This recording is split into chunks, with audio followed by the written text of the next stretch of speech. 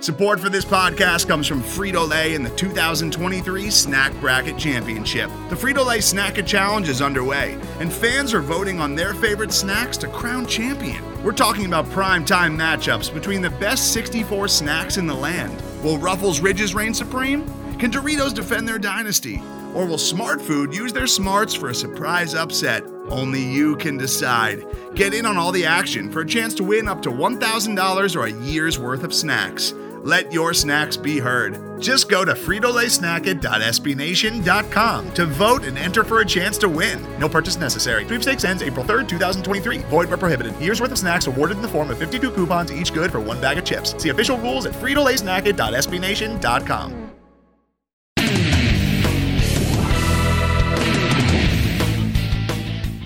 Welcome to this special edition of the Black and Gold Banneret podcast.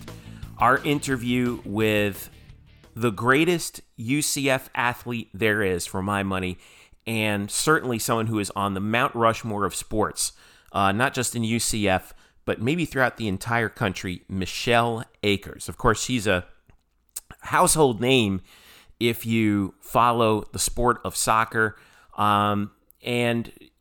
But it's interesting that, she's known so much for what her exploits with the United States women's national team in soccer. She won 2 World Cups, Olympic gold, the second leading scorer in U.S. history behind Mia Hamm, whom she played with. But it's easy to forget that she played at UCF and at a time when not just college women's soccer was just getting going, but at a time when UCF was really laying down the path in the sport of soccer in the college ranks, particularly with the women's game.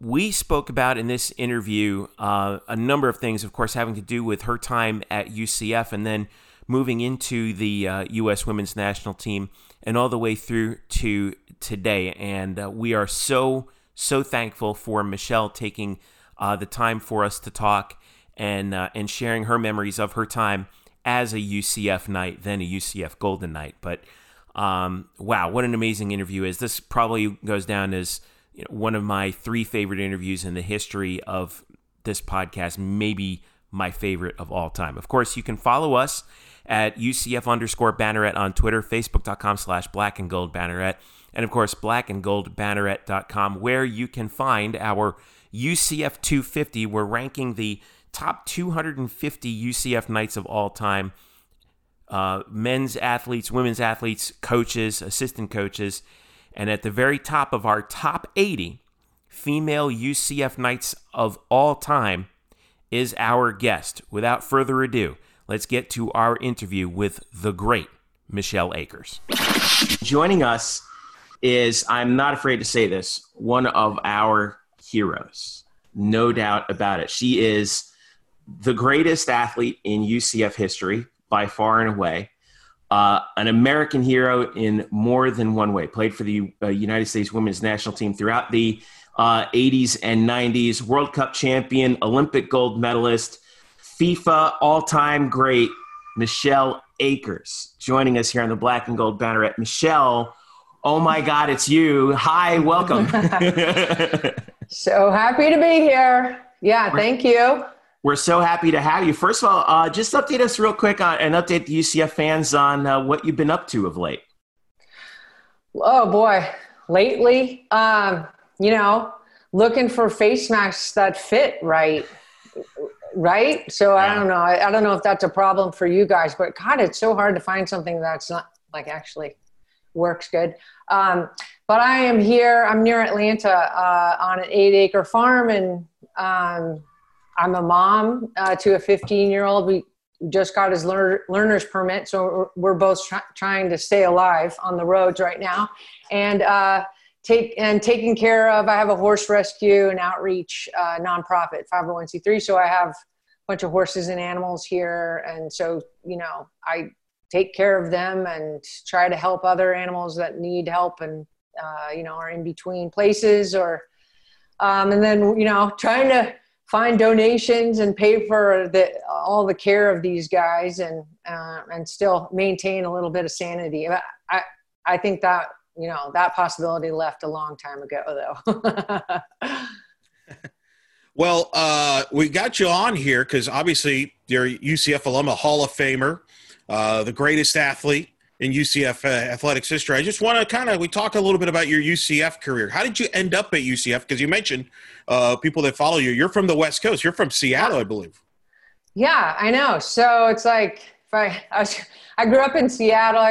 I lived in near Santa Clara, California until like age however old you are when you go into third grade. And then lived in Seattle until it was time to go to college. So I was recruited as a soccer player, and all the schools were out east. There was nothing in the West Coast that offered a scholarship. There was no D1 programs. So I, was recruited by lots of East Coast schools, UNC and UConn and UMass. And then at the end of that, UCF called, and my stepmom, who happened to be the first female in a U.S. Soccer Federation A licensed coaching course, knew Jim Rudy, who was the coach then. So she's like, "Oh, I love Jim Rudy." So I took a trip out there. As soon as I saw it, the school, and met the team, and I was like, "This is it. This is my place." So, made a decision right when I got home. I was like, "I'm going." So. And it was great because one of my friends from Seattle, actually, she was a bitter rival in our club team system there. Amy Allman, her name's Amy Griffin now. She went the same year, so we were paired up as roommates. So the first meeting in the dorm room was like, Then by 1 hour later, we're best friends forever because we're like totally birds flung out of their nests and in this new environment. So it was such a great time. So glad I decided to go to UCF. Competitors respect, right? Absolutely. And she was a goalkeeper too. So there was like this, the extra like that, but she was too nice to be hated. Right. So, my first conversation, I already loved her, and as did everybody else. She went on to play on the national team in the 91 World Cup. She was there too. So it was kind of a fun thing. A lot of UCF players actually were on the US team, Kim Wyant and Linda Gancitano. So that the whole program was really strong, very full of a lot of badass women. It's something that I think gets kind of lost in the shuffle historically, is that UCF soccer, its history is more or less entwined with the U.S. women's national team, not just because of you, obviously, but because of all your teammates that played at that time. Tell me about when you guys got to UCF and you had this collection of talent that was before you. What was it like actually being at UCF at that time? I know you've been probably to campus a few times. You see how big it is now, but back at that time, it was pretty slim pickings out in East Orlando, wasn't it? Yeah, right. It was a lot of open space, a lot of woods, right? And then the freshmen, they're always put in the dorm. So can't remember the name of the dang dorm, but the dorm that I was in was right next to the admin building, which, where the fountain is. Was that like Orange Hall? Yeah, it could have been Orange Hall. Right. Like I would look out my window, I could see the admin building and the fountain. So it was right on that circle. Is that circle still there? That little, you know what I'm talking about? It probably is not. Oh yeah, it's still there. It's still there. It doesn't look the same as it did when Eric and I were students, but it's still there. Okay. Oh my God. So many pranks happened in that circle. One time I was coming back from class and somebody's entire dorm room of furniture was out sitting on the grass right in front of the circle. It was hilarious. So, okay. Lots of great memories, obviously. So we were in the dorms, Amy Allman and I, roommates. And there was and that was a huge commuter school at the time. And so if you were on campus and you didn't have a car, forget it. You were like stranded there, and hoping you had some microwave popcorn. because you couldn't, once the cafeteria closed, you couldn't walk. Like the only place to walk was the Nights Out pub, or there's like a 7-Eleven or Pizza Hut there. And to do that, like if it was like, starting to get nighttime and you're hungry, you would have to, like, it's dark, there's no lights. You would have to walk through the woods and cross, is it 50 Colonial? No, what's the? There's Alafaya Trail. Yeah, Alafaya Trail. Yep. Cross that road, which was only 2 lanes at the time. But it was pitch black, and, you try to buy whatever you're trying to get. There's nothing. So it was kind of cool, actually, because it was, everybody was really tight. So a lot of the athletes were on campus all the time. So in the cafeteria, you see the same people all the time, and small, tight-knit group. You'd walk from that dorm there, Orange, across the blacktop, endless abyss parking lot. And I was from Seattle, so the 150 million degree heat, walking across the black asphalt. By the time you got to the training room, you were almost dead from dehydration and heat exhaustion. So, and then you go to the pool was there, which was a huge thing. And then the fields were right, extending beyond the pool. So, those were the places I frequented: the pool, the soccer fields, the training room, my dorm, obviously, in the cafeteria. I mean, that was basically the entire campus. That's wild.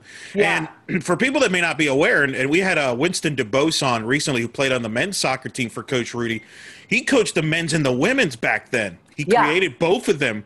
Describe what it was like to play for Coach Rudy, who you got to play for. And ironically, his last game as UCF head coach was the Final Four game when they played UMass, and he ended up going to UMass in '87, which is kind of weird now. It was you think a conspiracy, I think.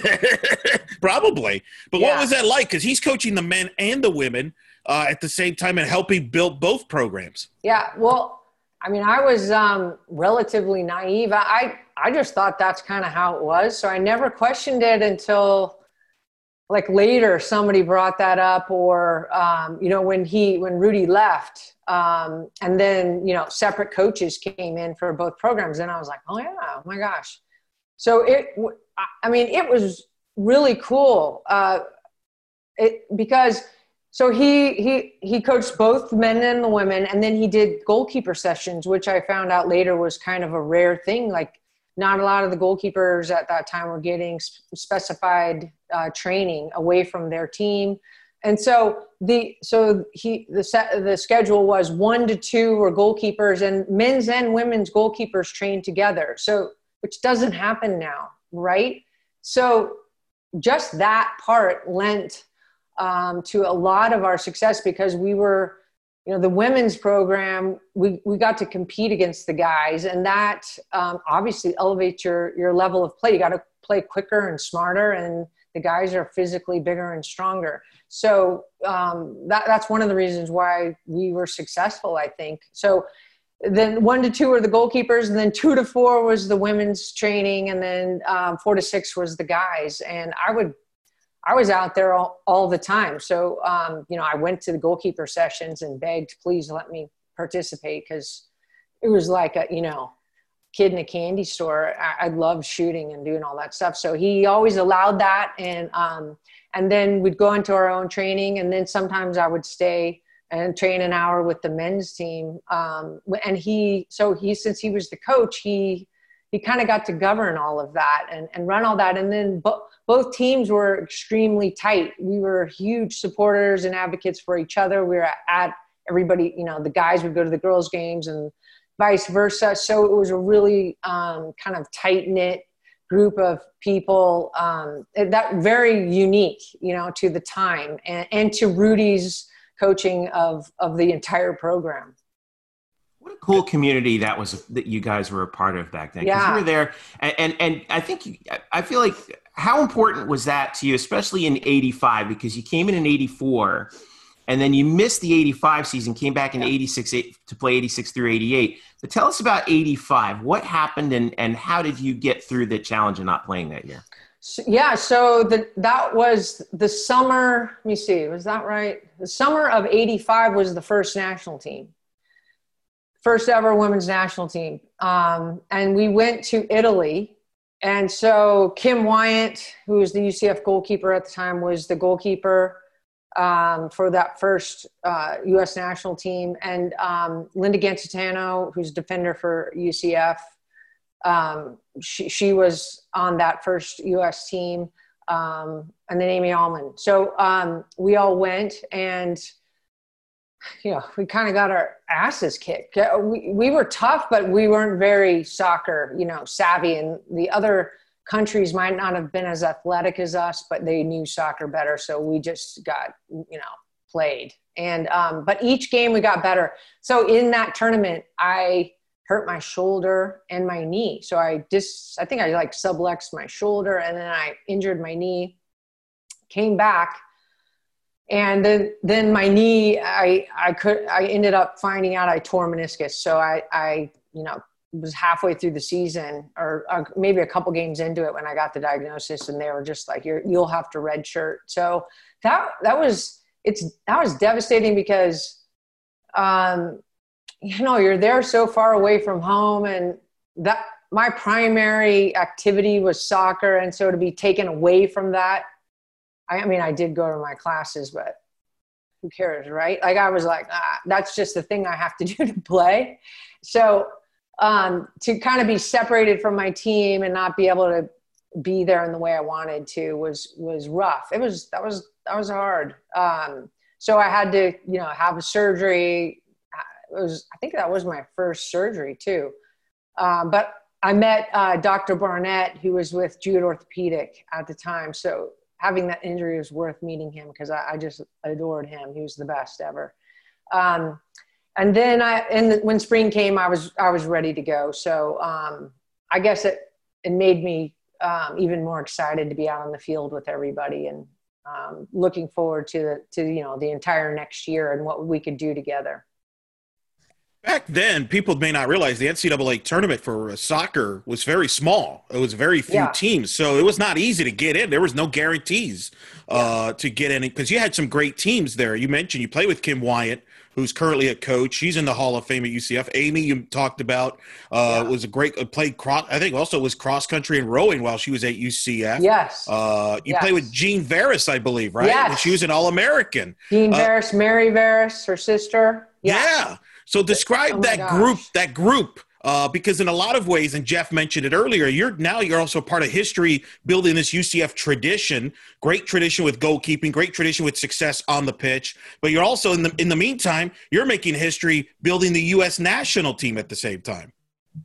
I know. I feel like, I think that was one of the things that I really enjoyed about UCF, and as a freshman coming from Seattle, that there was already this strong tradition. It was FTU before that. I don't even know when it changed names, but it wasn't too long. They changed. It wasn't UCF for too long before I came. But the UCF soccer tradition and how Rudy, it was so integrated and so together, that to me was, I came into that. And, as a freshman, I thought for sure I was going to be cut. Every day I walked to practice, and Amy Allman and I was like, oh my God, I'm going to be cut. I'm going to be cut. Amy's like, I'm going to be cut. No, I'm going to be. So I had no idea how good I was until really the team started teasing me about all these newspaper articles and attention. And I was like, oh, I might be good. But Jean Veras, Mary Veras, there was a bunch of New Yorkers and people from Chicago and St. Louis. And so they were so tough and intimidating and inspiring that most of the time I just put my head down and was like, how fast can I run? How high can I jump? Oh my gosh, I just want to make this team. So that part was,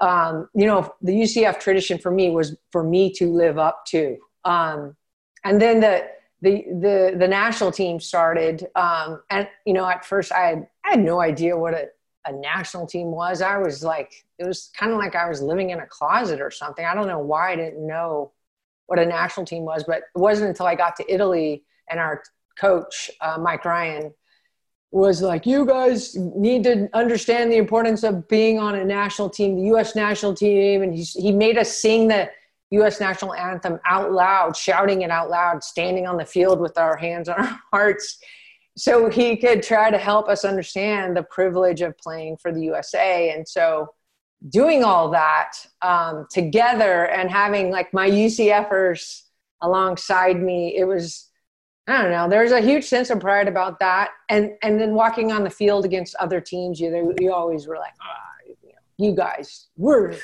the best, There's like family pride in that. So it was really cool. It was just a cool time to be a part of all that.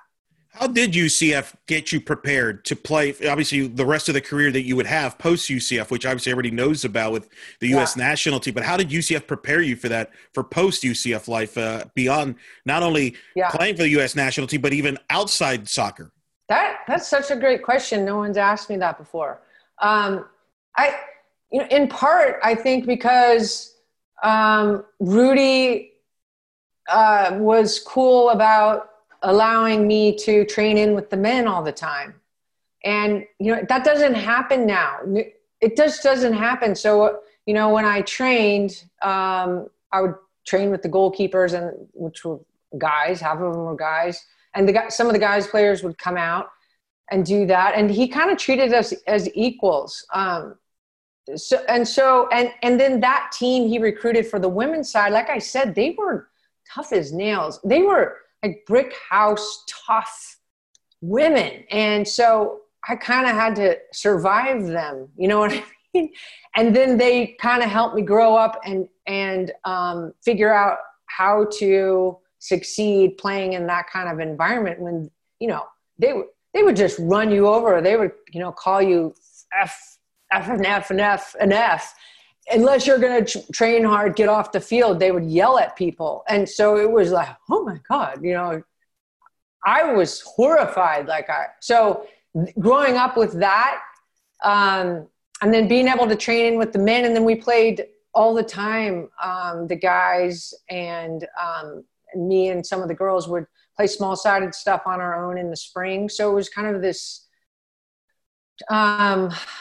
I don't know. It was like an opportunity to really compete to your highest level without any interference and just encouragement. So once I started playing with the national team, I was like, oh, these Viking Norwegians are trying to knock me over. Oh, I've had worse than that, right? Because I had these New Yorkers kicking the shit out of me my entire UCF career. So, so that's one of the ways that UCF totally spurred my success at the higher levels later on. Now, what's fascinating, as I mentioned, was a small tournament back then, the NCAA tournament, so it was very hard to get in. But then when you got in most of your career, you had to deal with North Carolina. Damn Tar Heels. Yeah. Right? Like your last game as a UCF Knight was in '88 against North Carolina in the second round, which is really close to the final, the College Cup, what it's now known as the College Cup. But describe what the tournament was like back then compared to now when it's so big. I got to go to the College Cup a couple of years ago when it was in Orlando, and it's so big now. It's televised. It's 64 teams. That was not the case when you played. Describe what it was like when you played. And, your senior year, for people that don't know, you won the Herman Trophy, the National Player of the Year, which was given out. I think it was the first year that it was given out. I was the first year. How crazy. You're good. So the Herman Trophy, oh my gosh. So Bill Parker calls me, Akers, come down to the office. Something came in the mail for you. I was like, what? So I go down to the office. He's got this box. He shuts the door and is like, he's opening it up, and I open it up, and it's like a broken trophy. It's broken into pieces. Oh, and no. It has a letter in it. Congratulations, Michelle Akers. You've, been awarded this Herman Trophy, and this is okay. So I was like, okay, then, and the trophy's like in pieces. And so I was like, okay, thanks. Okay, but I had no understanding of what that was, and then that trophy was broken. So I And it was a letter. I don't know. So I was just like, okay, thanks. But then Bill was like, Michelle, you don't understand. This is important. This is this, and trying to tell me what it was. So, it wasn't until much, much later after I graduated. And then they asked me, the Herman people asked me to come speak. And then by then it was a big deal. There was this big event. It was televised. It was, all these, Pittsburgh Steeler people were there. Like, it was a massive thing. So when I went to speak, I was like, holy crap, I won that. I had no idea it was this big. So that's when I started going, wow, this was a huge thing. So I don't know. It's cool to be that first one. And I'm sort of glad it was the experience that it was. Because it just, I don't know, it seems indicative of the times. And so, I think that trophy is there. I think they sent another one, maybe. I don't even know, but I think it's at UCF still. And yeah, as far as the NCAA tournament, it was small, difficult to go through, and you had to have kind of a pristine record coming out of the season and some luck because some of the teams, the rivalries were so intense and very close. It came down to sometimes comparing the schedules kind of subjectively, and also again going with who scored the most goals. And so it's like, oh my gosh, so really tight. And so I think one time we didn't make it. It was devastating because it was so tight. And then, when we'd go through the damn Tar Heels, UNC was always in our way. We always had to get through them, so Anson recruited me to play there. And I said no. I just thought he was so arrogant. And I just don't want to, I don't want to play for that guy. And then later, I have to play against him, and then they beat us. I think we tied him in season, and then we lost to them. Yeah. Okay. What a memory. I'm like impressing myself. I need to eat the same breakfast all the time because it must be helping. So, Anson, there's, inside I was like, oh, I got to kind of vindicate myself and beat them. But my team was so intimidated by them, the Tar Heels, the UNC team, and I didn't know why. And then I think we played them in that game at UNC. They had this Tar Heel blue track around the field, and Emily Pickering was their center midfielder. She was the best friend of some of the New Yorkers that were on the UCF team, Mary and Jean Veras. And so, her words, every other word was F this and F that. And she was just a badass, tough, she might as well have been like a gang leader for all I knew. And one time I was on the sideline trying to get a ball, and they smashed me so hard. I flew onto the track. They broke my sports bra somehow. And when I opened my eyes, all I could see was like Tar Heel blue track. Like, I was just like, oh, I get it now. I see why everyone's so intimidated by these guys. And then we lost. So that was sad. And I remember Anson coming over and shaking my hand, and I just was like, I was a bad loser. So every year, every time we played them, we gunned for them, and just like everybody else did playing UNC. And I think, we had one of the best shots of beating them, although we never did. Well, that was the thing. I think for people that don't understand, like, they didn't seed the teams really back then. So really, right. you could have been the two best teams in the country. It just so happens that they placed you early in the tournament because maybe geography just worked out that way. It was geography. It was just, that's how they did it. So it was just, gosh, I didn't think about now, now I'm like, now that you bring that up, I get, we should have gone through. We should have been in Final Four. We were that good, but just, we had to play the team that won the whole tournament every year in the first round most times. So it was just, which, to me is like, okay, great, bring it. Might as well. Yeah. Like, I mean, I feel like in today's era, you would have been a national seed. You probably would have been hosting up until the College Cup, probably more than likely. So true. Yeah, that's so true. Because the year before I got there, they were in the Final Four. And so the goal was, we're going to win. We're competing to win the national championship. And so it was that intensity and with that intention throughout every match we played. Now, the last win you had as a UCF Knight was in that 88 tournament against Virginia. They had a freshman, I believe, named Amanda Cromwell, who we all know very well. Yeah. A decade later, we would get to know her, obviously taking over the UCF program, and had a great run from 99 to 2012. Obviously, currently the head coach at UCLA, and now part ownership of an NWSL team, actually. So she's doing well for herself. But talk about Amanda Cromwell, because you've known her for a long time. I know she's talked about you glowingly when we've talked to her. What was she like to play against, get to play with? Because I know at times you played with each other on the team, and then obviously following her, taking over the program a decade later. I know. So this is even funnier. So maybe I can add, because you already know so much, dang it, which is great. But I was like an interim coach for like a year, or an assistant coach maybe for another year. And Bill Barker had me I call her Sal Amanda was her nickname.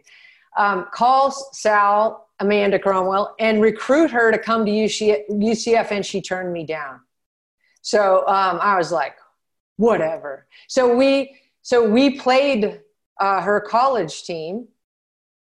I think we did, didn't we? No, we didn't. In 88, your first round tournament, you beat them. And got before North Carolina. Yeah. So she always talks about that, right? Like, you guys beat us. But then I'm always like, well, you didn't come to UCF. I asked you to come and you didn't come. So it was always like a funny rivalry. And then, later, so she was on the national team. She got on the national team, and oh my God. So she's a defender, outside back, stopper type player. And tough as nails. And so she would mark me in national team practices. And I've always said our national team trainings are like, they're harder than playing against any other team. So if I'm playing against my own teammates and doing well, I'm not going to have a problem with anybody else. That's what I always believe. So, but she and I had the most epic battles and beat the living crap out of each other every practice, like fighting each other. And, she would like punch me and grab me and kick me and tackle me. And I would be like, and then Tony, our DeChico, our national team coach would have, come on, you guys, knock it off. And then afterwards, we would go out to Outback Steakhouse and have, their chicken salad and a cold beer and laugh hysterically about, oh, you did this to me and I did that to you. And so we were great friends amidst all of that. And also, training together because she was so damn tough. She was slow as molasses, thank God. So that was my one thing I could beat her on, and I was taller, so I could jump higher than her. But she was so dang tough, and she was always kind of on the bubble of that national team. But because she was such a positive force on that team, and she worked so hard, she always made the teams at the last second. We called it the lingering acts. And she always epically escaped the lingering acts from the coach to make it, just because of her just willing, the willingness she had to do whatever it takes and to train so hard and then also contribute to the team in whatever way she could. And she did. Then in 96 Olympics, right before that, I think it was like 2 months before that, maybe 3 months, she tore her ACL. So she was on the roster to play on that 96 Olympics, which was the first Olympics for women's soccer ever in the Olympics. She tore ACL, which was devastating. And she had surgery in Alabama and then rehabbed like a madman. And I said, come just live with me in my apartment. Cause we were in residential training for the Olympics in Orlando. Come live with me and train and go to PT, and, you know, it'll be a world record if you're ready, but let's just try it. You can do it. You can do it. And she ended up making the alternate team. It was like 3 months after an ACL, and she was like ready to play and was on the alternate team for the Olympics. So that's what kind of person she is. And we're still in touch to this day, and, you know, still competing against each other in one way or another. She mentioned, I think, to us when she was on with us that you had an influence in her taking the UCF head coaching job. Is that true? Well, yes, I kind of talked her into it, but, you know, it's sort of like, she was devastated still about her career. You know, she wanted to play longer, but it was obviously, you know, the level of the team had risen. She had gotten injured, and it was just a gap she couldn't decrease. You know, she wasn't going to make it. So it was it's a difficult thing to reconcile the loss of a dream. And so, and she, you know, been with us. We'd all been together as a group for so many years. So it was difficult to kind of let that go and move on. So she tried some coaching, I think, at UMBC, and then UCF. And she liked it, but she didn't. But she was, grieving this loss. So finally, the door opens at UCF, and I was like, "Just Sal, you're gonna love it. You're just try it. And then it was there that she, she kind of got over everything and fell in love with coaching. And she's became and is now really a great coach and very successful. We'll be back with more with Michelle Akers after this. Today's episode is brought to you by Cars.com.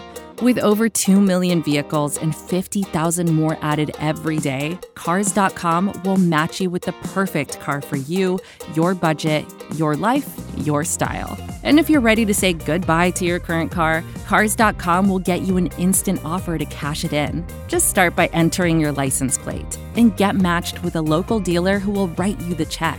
So whether you're looking to buy or sell, just go to Cars.com. It's magical. Welcome back to the Black and Gold Banneret podcast. Now let's return to our conversation with U.S. soccer great Michelle Akers. Michelle, I wanted to ask you about the very first Women's World Cup because everyone remembers 99. Yeah. But very few remember, sort of the Apollo 11 of the Women's World Cup. That's good. In 91, right? You guys were walking on the moon. The tournament took place all the way out in China, okay?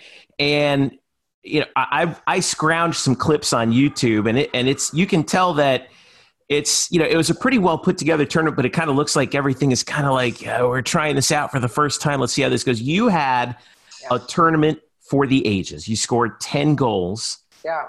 4 in one game, I think, against Chinese Taipei. You scored the only 2 goals for the United States in the final, and you guys win the very first Women's World Cup in China in November of 1991. What was it like competing at that level for the very first time on a worldwide stage? Yeah, and there's so much happening for that World Cup. God, I mean, there's so many levels to that World Cup. I should write a book about it. So it was an experiment by FIFA. Can these chicks play? And will they embarrass us if we, actually host female soccer? Will they embarrass the men's game? Sincerely, that's what it was. So that's why it was called the M&M's Cup. The games were 80 minutes long, and the debate was, should they play with size 4 balls? Because God help us, women could not kick a size 5 soccer ball. and cannot play that 90 minutes like the guys do. So that's why the games were 80 minutes. It was in Guangzhou, China, but then in cities north and the surrounding cities in these stadiums in China. Oh my gosh! So it was a massive challenge to exist as an athlete in China because the food was just horrible. Like, so we brought our own food, but still you have to supplement it with the Chinese food. And what we ended up eating mostly was, so M&M's M&M's was the sponsor, Mars. We probably ate 5 or 6 Snickers a day, right? Trying to get enough calories in you and eat. The water, it was very extremely polluted and poor. The communities were very poor and unsanitary conditions. Toilets were just literally holes in the ground with these, footprints on either side. And good luck with that. Okay, sometimes they were troughs, and there, there's a line of people. So you would not want to be this person in the bathroom trough with everything running down. It was like mind blowing. So the air, you blow your nose, you'd be black. So it was really a challenge. And then the games, were every other day. So you only had 1 day rest. And so, which is so strange because the guys had, 3 days in between and luxury travel. And then we're in these poor conditions and are playing these, hardest matches in the world, every other day. So it was just crazy. But it's the World Cup. And so the U.S. had so many, the U.S. was not known for its soccer and actually was ridiculed by the world because we were kind of behind in the game. And so for a women's U.S. team to be there saying that, we were like, we're going to win. We're winning this thing. Was kind of like, what in the hell are these Americans talking about? They're being dumb as usual in this sport of soccer because the rest of the world rules. Well, Anson Dorrance is an amazing coach, and he had an ability to pick the right players. And he had Mia Hamm, Christine Lilly, Julie Foudy. They were 15 when they came on the team. I think there were 16 in that World Cup. They're major factors. And he knows how to pick players and put a team together. And he played to our strengths. He allowed us to play to our strengths.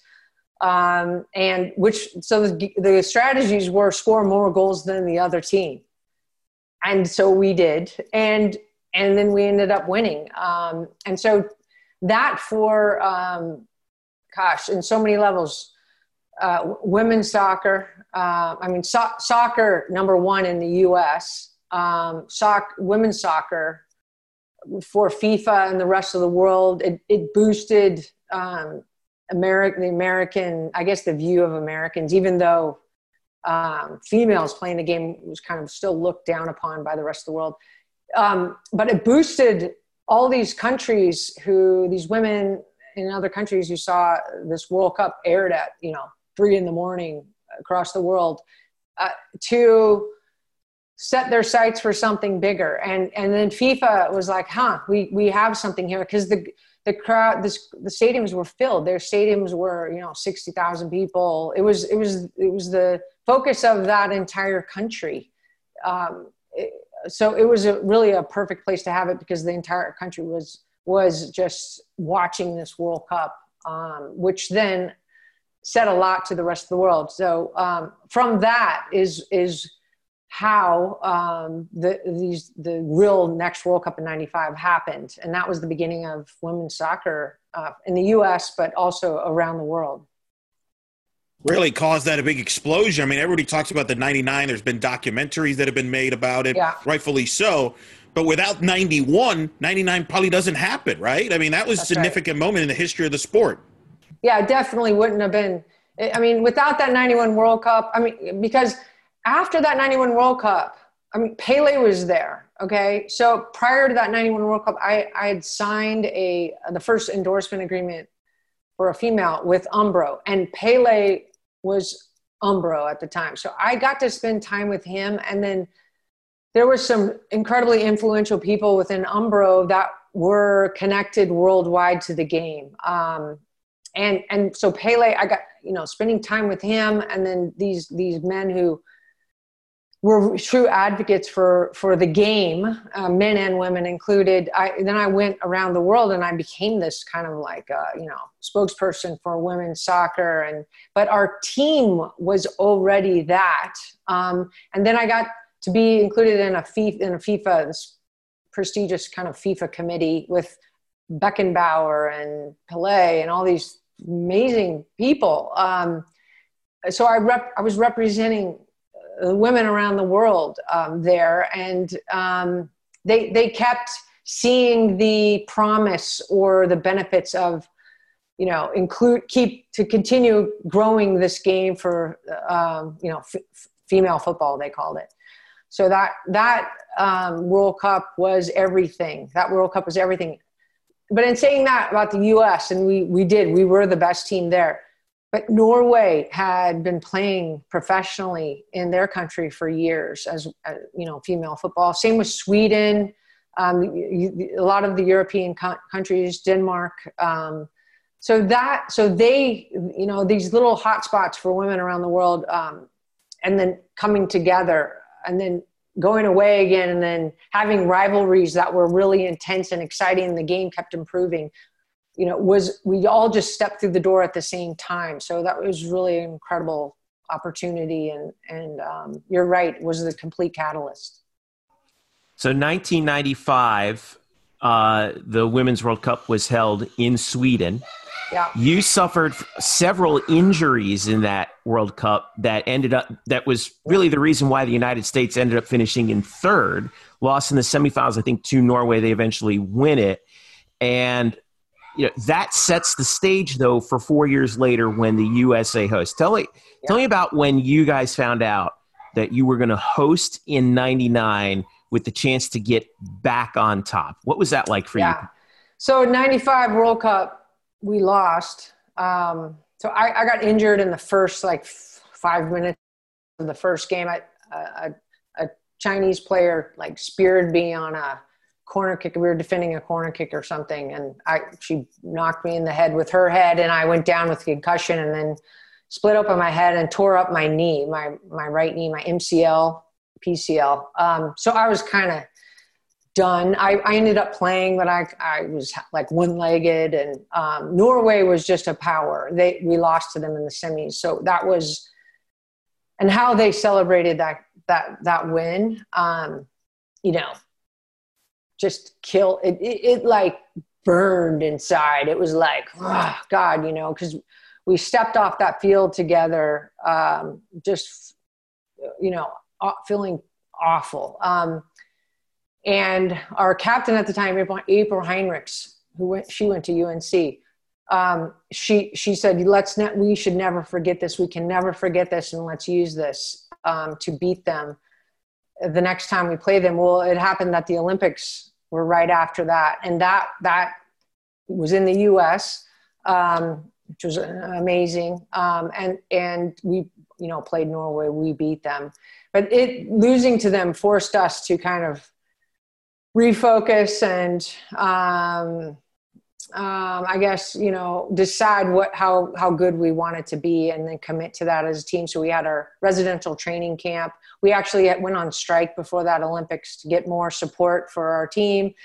So there's a lot going on, and we won. And I think that Olympics, the success of that Olympics, and the that number, the crowds and the feedback from the media and the country and the world, that's what I think helped the U.S. Get that 99 World Cup. And then from that time, it was okay, we're going to do a bid to get the World Cup, and how amazing it was going to be. But there was really a lot of opposition still in the U.S. from the media, from the culture, about soccer in general. And then, female sports were, trying to gain a foothold still. So there was a lot to do, and a lot of hard work, and a lot of talented people made that happen. And then once the cities were named, it became like it was like an entire push for our team to work every game, every moment possible to create more awareness about this team, the game, and our personal stories, which that entire World Cup team, not just the team on the field, my team, but the team that put the entire event on. It was an amazing group of people. And so when we finally won, because we had to win for that to be a success as well. It wasn't just butts and seats, which it was, but we also had to win. So all of that happened afterward. And then afterwards it was kind of like, oh, we did it. So many people, we did it. And that was the kind of the clinching point for the women's side. But also for soccer to be kind of recognized as one of the major sports in the USA, along with so many others. Forgive me for going backwards too, because I'm sorry I glossed over basically the '96 Olympics, which I remember watching that gold medal match in Sanford Stadium in Georgia. And you guys defeated China 2-1 in front of 76,000 people. I worked in Georgia for a while, so I know how big that place is. And it was that kind of like a taste of, wow, okay, 76,000 people to watch us play China with so much on the line, especially in that game, not just winning it, but winning it in front of that atmosphere you must have felt like, wow, there's something cooking here, right? Well, yeah, it's in a way, it's kind of like I was two different people all the time. I've been feeling like, wow, we have police escorts, we have support, like there's fans yelling for our team, as you walk out, people are like, wow, and that's part of being an American athlete in the Olympics in America. But it's also was indicative of the kind of the popularity of our team and the growth of our fan base and the recognition through the media, right? In these Olympic Games. So it was sort of like, wow. But at the same time, it was like, yeah. Okay. So and it wasn't the first time that we played in front of a big crowd. But the Olympics is something wholly different. But it's so amazing to play in front of a big crowd, because it's almost like you're one. It's almost like it's not like there's no separation between the feeling of the energy is shared. So when you walk in, it's almost like it hits you like a huge wave. The sound there, the people, because you walk in and they're like, and so it kind of physically hits you. And I felt it just like lift me up. The fans, that energy, that carried me throughout that. So that it wasn't a distraction to me at all. It was almost like, I was being infused with superpowers. So that really was a huge difference and huge benefit to being able to compete at that level for so many matches. And I was injured. I still had this torn MCL. I was wrapped up all the time. They said I wouldn't be able to play in the Olympics, but I was like, hell yes, I'm playing. And I had great PTs in Orlando. Rodney DeGrette was my PT. And so, it just was really like a beyond earth experience when you are in those environments with so many people with so much on the line. It's really cool. It really was. And now you got to participate in the Olympics in the States, in Atlanta. Yeah. And in the World Cup in the States. I mean, that's very rare. Not many can share that. So. And really two significant events. I mean, the Olympics was the first one ever for soccer held. The World Cup, Rose Bowl. It's one of the most watched television sporting events in history. And obviously it set documentaries and really set the standard for U.S. soccer for many years after that, where every team was compared to your team. Even the recent success now, the U.S. soccer, they get scrutinized based on the success that you had. What's it been like for you to see the growth of U.S. soccer to the point where they're treated like any other sports team in the States, where they're scrutinized? Joe Ellis would get scrutinized for any tactical move she did. I remember Coach Cromwell, I had her on the radio during the World Cup. She was 2015, I think, and she was upset about the criticism. I'm like, well, that's a positive because that means people care. Yeah, it's true. I mean, I criticized Jill Ellis. And yet I was like, the biggest support, like it's me out there. That's my blood, sweat, and tears. Those are my genes. I mean, I'm part of that team. I feel like they are part of me out there. So I'm like living every minute on the field that they're out there, I'm out there. You're so right, because it means, being criticized as an athlete is part of sport. And if you're criticized, that means people are watching and they care. Or if their criticism is heard, then other people are listening, and then that gains, more popularity, whatever, the controversy.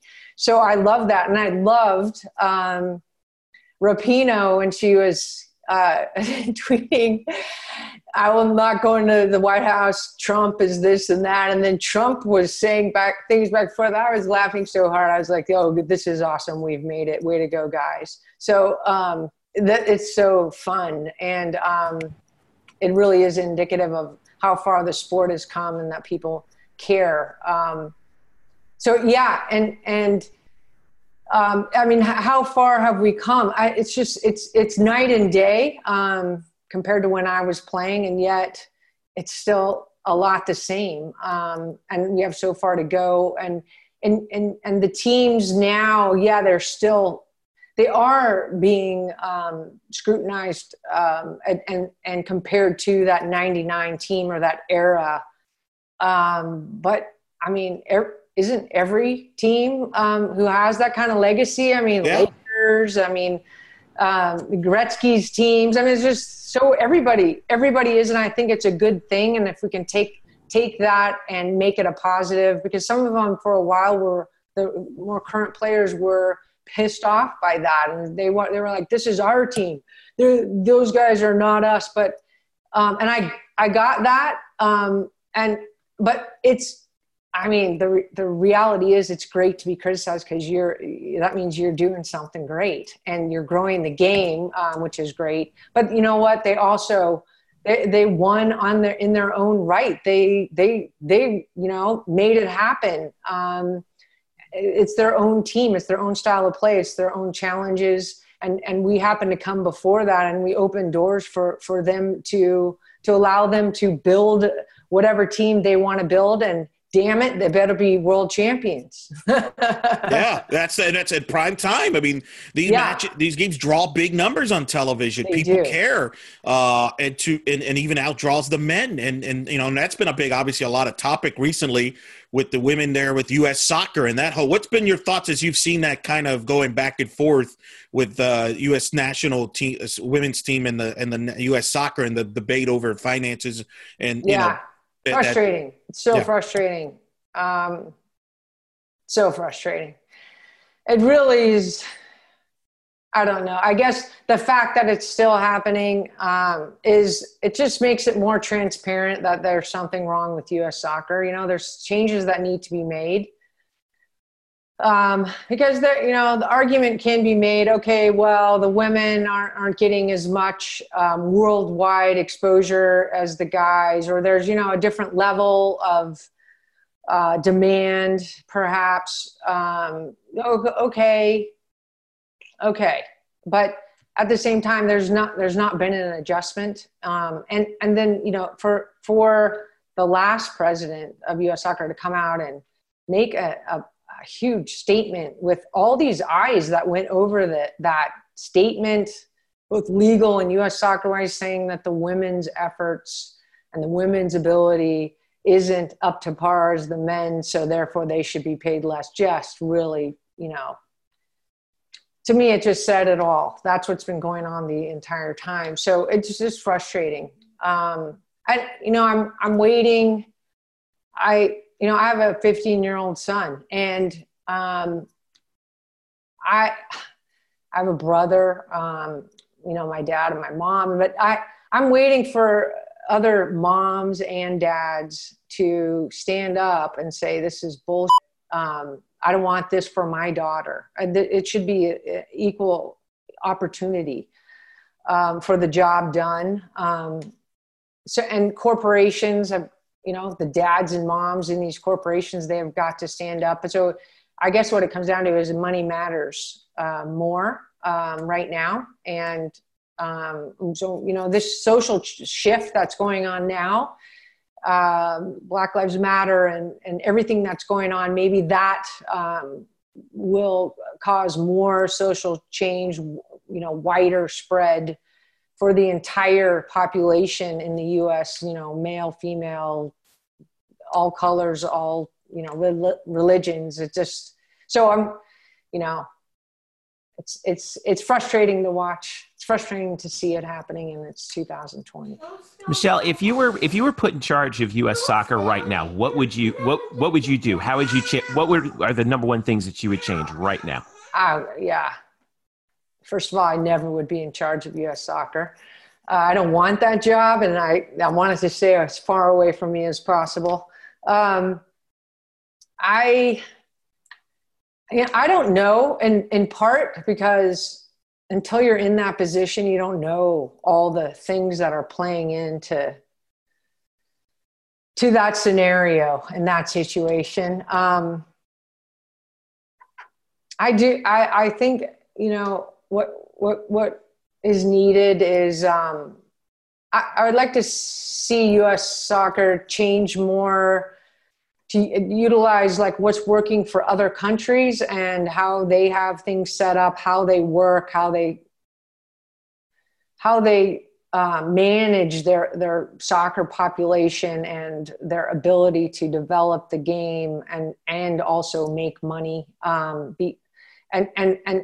implement those things with people who are capable of doing the jobs that need to be done.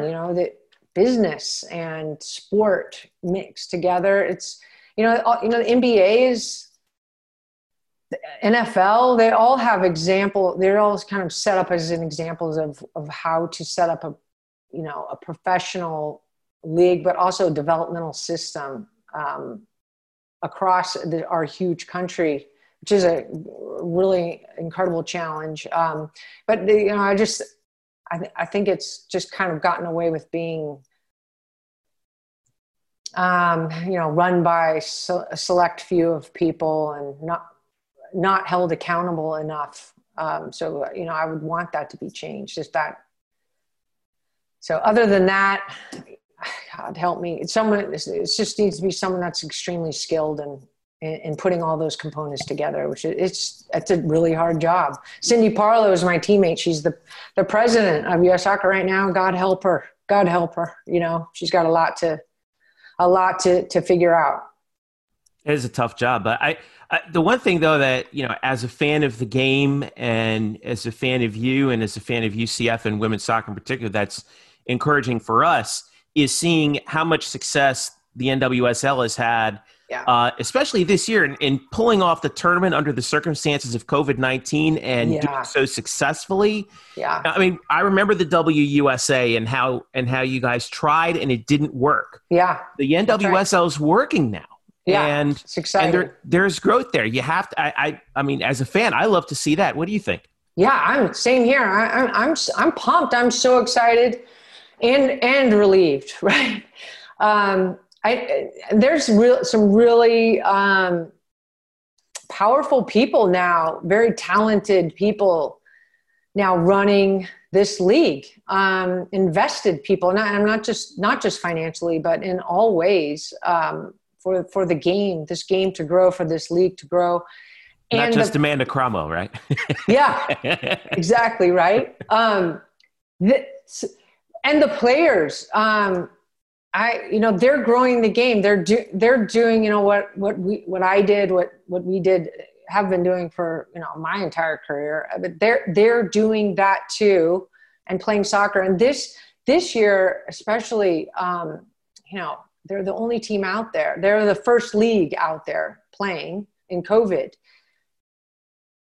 I mean, that's scary to me. And I'm so proud of them. Like, what a major decision that must have been, as people deciding to go play amidst this huge pandemic. And the easy thing would have been for them to be like, no, we're not going to play. That would have been the easy thing to do. It would have been, everyone would have been, yeah, of course. Right. But and then the league, the leadership also is like, yeah, we're doing this. And so I thought that was so, again, like I look at the actions of these organizations like US Soccer, for instance, but the India WSL, it just says so much about who is participating and who is leading, and the quality of their, like this tournament, the quality of play was great.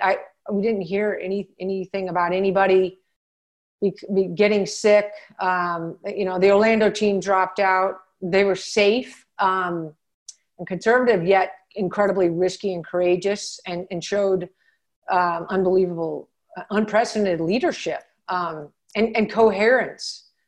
So I thought, I'm so impressed. I'm so proud of those guys, and it really says a lot about these people in that league. Yeah, no, there's no question about it. Hopefully this, getting that attention, they got big numbers for their championship that could build for them moving forward. And of course, Cromwell's now, and Mia Hamm, your former teammate, part of that group with the LA franchise over there. So that's a big market, trying to grow the league professionally here in the States, because the game is popular in the college game, and it's popular international soccer for women's soccer. How do we get women's professional soccer to maybe reach that level of interest and popularity? I think it's going to be the interesting thing, and I think stability is a big part of that. Yeah, you're so right. And what's been interesting to me is, these celebrities that are coming on board as owners, and also past players coming on board and working with and supporting current players. It's kind of this. It's becoming enmeshed, just like the other successful sports leagues, which is super exciting. It's super exciting, and that finally, I think, is such a huge step for our this NWSL. It's just really super exciting. We'll be back with more with Michelle Akers after this. Welcome back to the Black and Gold Banneret podcast. Now let's return to our conversation with U.S. soccer great Michelle Akers. So I got to ask you about. I wanted to pull it back to UCF a little bit, and we mentioned, in '99, of course, your performance in the final against China is the stuff of legends, and there you were when Brandy Chastain scored the goal on the final penalty kick. You were, I think, in the locker room getting an IV because you gave literally everything you had left and then some. This was after you scored the game-winning goal. Concussion, shoulder problem, everything, and you were dealing with chronic fatigue syndrome at the time too. Is that right? So it's kind of a rough day. I know, but at the end of the day, you come through, and we don't have to rehash that, because, like we said, what has been written about that we don't remember. But I guess if you could give us just your lasting memory of that day and that moment when 90,000 people go crazy. That the U.S. has won the World Cup. Yeah, it was. So when we walk out there. So you walk out there, and then that crowd hits you, all the energy. And for me, I love the national anthem. Oh my gosh, it's just something. It's so it's like, because you're out there, you're playing for your country, USA, and you are like, I was so aware of who I was representing and how well I wanted to represent, every single person, and just the USA as like us, right? No pun intended, US and us. So there's that huge sense of pride when you have that kind of red, white, and blue, and you're walking out with your team, and then the national anthem's playing. It's really poignant. And then those jets fly like overhead, and it seems like they're 2 inches above your head, and it's so loud, and the crowd's going crazy. That is like, wow, that's just epically, it's just mind blowing. So that is like one memory that I never will forget. And it's extremely tough to top. And then we play the game. It's really, back and forth, really hard game with lots of drama. And the last minute of regulation, I got punched in the head by my goalkeeper, Brian Scurry, and that knocked out, and I got a concussion. And so they walked me off the field, and so I missed everything after that. And I was in this medical room underneath in some bowels of the stadium somewhere with the IVs and like ice everywhere. And I can remember our team Doc Adams and Akers, snap out of it. We got a helicopter to take you to the hospital. You snap out of it right now. He's yelling at me, and there's whatever, they're working on me. So then I came to there was a small like TV in the corner, and then I the lights went on in my head, and I saw Brandy take the kick and then do the celebration. The entire room like jumped through the ceiling, and then I was like, okay, I'm going out. So I like ripped out the IVs, and that's not that's kind of a messy thing when that happens. And so I'm heading. So I go out there, and I had to get through President Clinton's bodyguards because they're all there. He was there. So we get out there, and going onto the podium. We get our medals, and I'm like being held up by people. I was just wiped out. And the team then does this victory lap, and I just stood in the middle of the field, and I was with Doc Adams. So all that security, there was just massive security. Like I could barely I was inside, like where, it was okay to be for the participants. And yet the bodyguards, I couldn't even get through the bodyguards. And then guess who, just as Mish, and it's Amanda Cromwell. Like she just literally jumped from the the stands and onto the field. And that's like the power of Amanda Cromwell. I don't know how she does it, but then she is standing out on the field with me, and we're watching the team run around, and they celebrating, doing this victory lap, and it was just super cool. Because you're thinking about a million things, the journey and the holy, this is happening, and we did it, and it's just like very emotional. And then Sal was like, listen, Mish, listen. And then, so I was like, what? And listening, and the whole crowd was chanting Akers, Akers, Akers. And it was like, what? Get out of town. So that to me was like, what? Like, it really was so unexpected, but so cool. Like it was just never something I would imagine happening ever. And I was just standing out there after getting the crap beaten out of me. And, then the entire crowd is yelling that. It was so cool. And then Amanda got to be there with me. So, after all she had been through, and it was just really a cool moment to stand out there.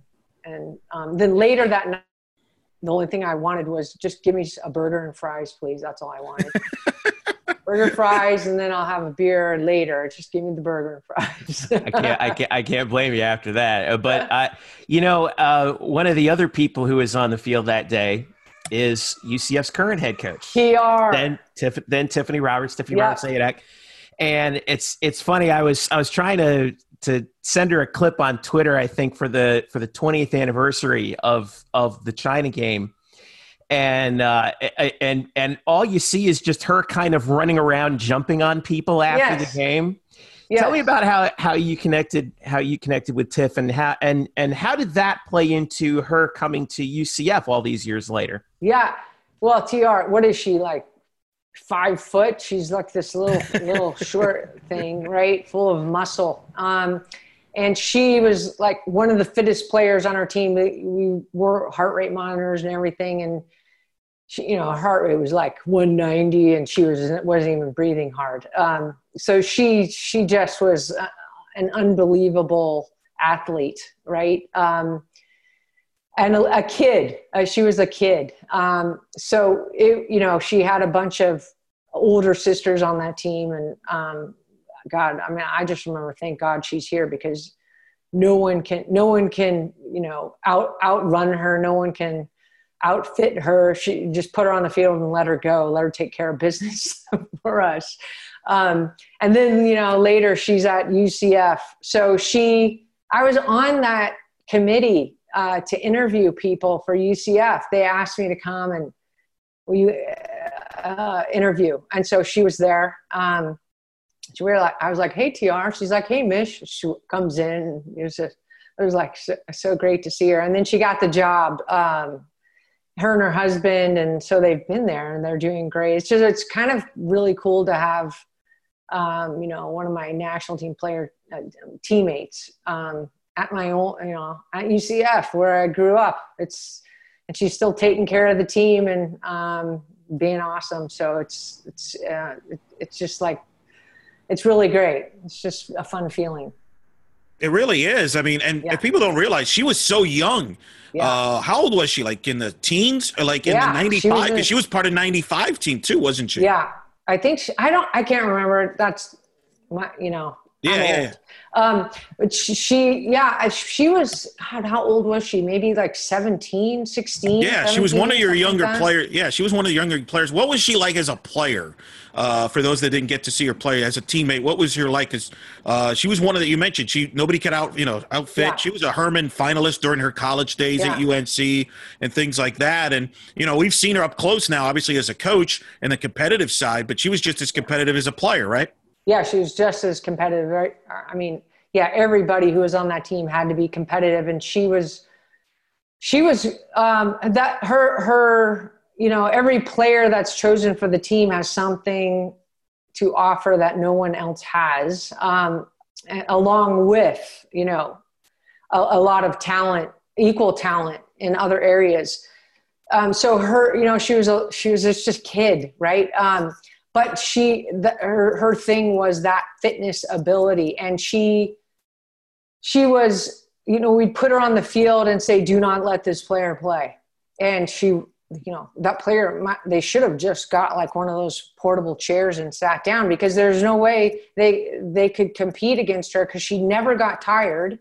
And if she missed, like if they got past her, she was so quick and fast, you had to like beat her 3 times. So she was such a benefit to have out there. So she came off the bench too. So a lot of times, once you're already in the rhythm of the game, and then something is happening, and the coach is like, TR, get in there. So she's already like head over heels above the physical ability of this other player. So that it just must have been so disheartening for the team for the opposition to have this other player come in, that there's just good luck with that, guys. So as her teammate, it was great to just go, okay, she's on that. I don't have to worry about it. And it frees you up to, do more, because that part is totally covered. And then she would just become up, and she's always like happy and chipper, and, did I do okay?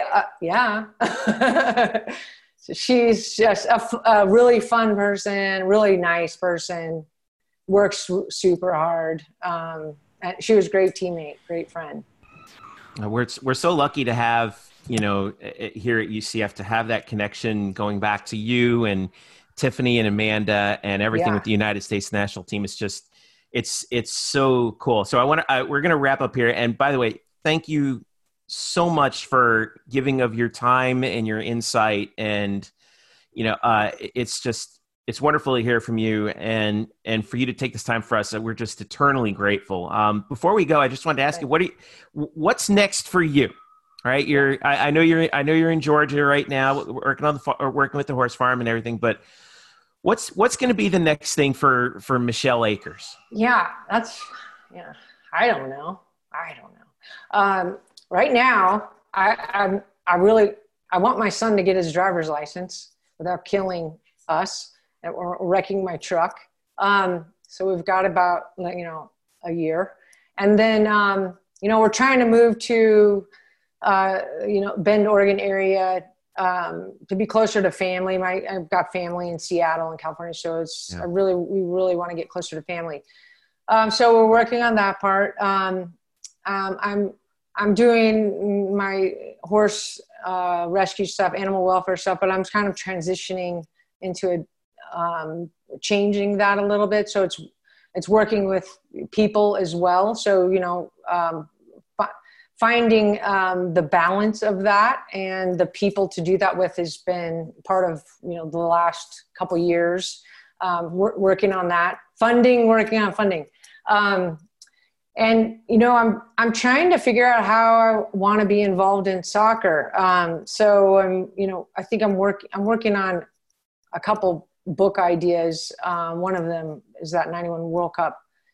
But the other is talking about how kind of the highlights of my career and then how that transferred over, how I made those highlights happen, the circumstances around involving those skills that were developed or mentality that was developed. And then how does that transfer off the field when you're done playing, because that's ultimately where everyone is, retired and off the field.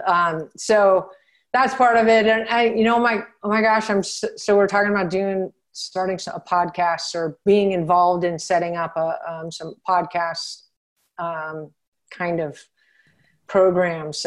So that's kind of where I'm going. But I don't know. I'm kind of like kind of experimenting a little bit and seeing how excited I am about certain things, and then how do I integrate that into where I am right now. Did I read where you might be a part of like a Netflix series of the U.S. soccer? Is that right? Yeah, that's right. So, Netflix bought the 99 World Cup story. Jerry Longman, I think his last name is, wrote a book, The Girls of Summer, which is a great book. And Netflix bought that, and they're going to do a script off of that. So hopefully they'll start shooting next year. COVID got in the way of actually starting the process, but they said, with luck, next spring we could start shooting. So that is going to, the whole 99 World Cup story, that'll be really exciting and fun. That's pretty awesome. Fantastic. Yeah, I know. It's so exciting. We did like this video, social media video promo that was, I'm always like, I hate doing this video stuff. But then, I started, and me and my son were doing our section of it, and then they tied it all together. And oh my gosh, I had the best time. And then, it just reminds me how much fun I have with that group of people. So I'm really looking forward to that. Gosh, that's awesome. I guess my last question is, what advice do you have for what's your advice to young women out there right now? In soccer? In soccer and life in general, especially given everything that we're going through right now. I mean, you talked about it before. What's the one thing that you want everybody to know? Well, it's probably the hardest and most easiest thing, right? Everybody's asked me there was no soccer. There was no World Cup. There was no national team. There was no Olympics. There was nothing, no professional league. And you were playing, and what in the world? But I was just following, I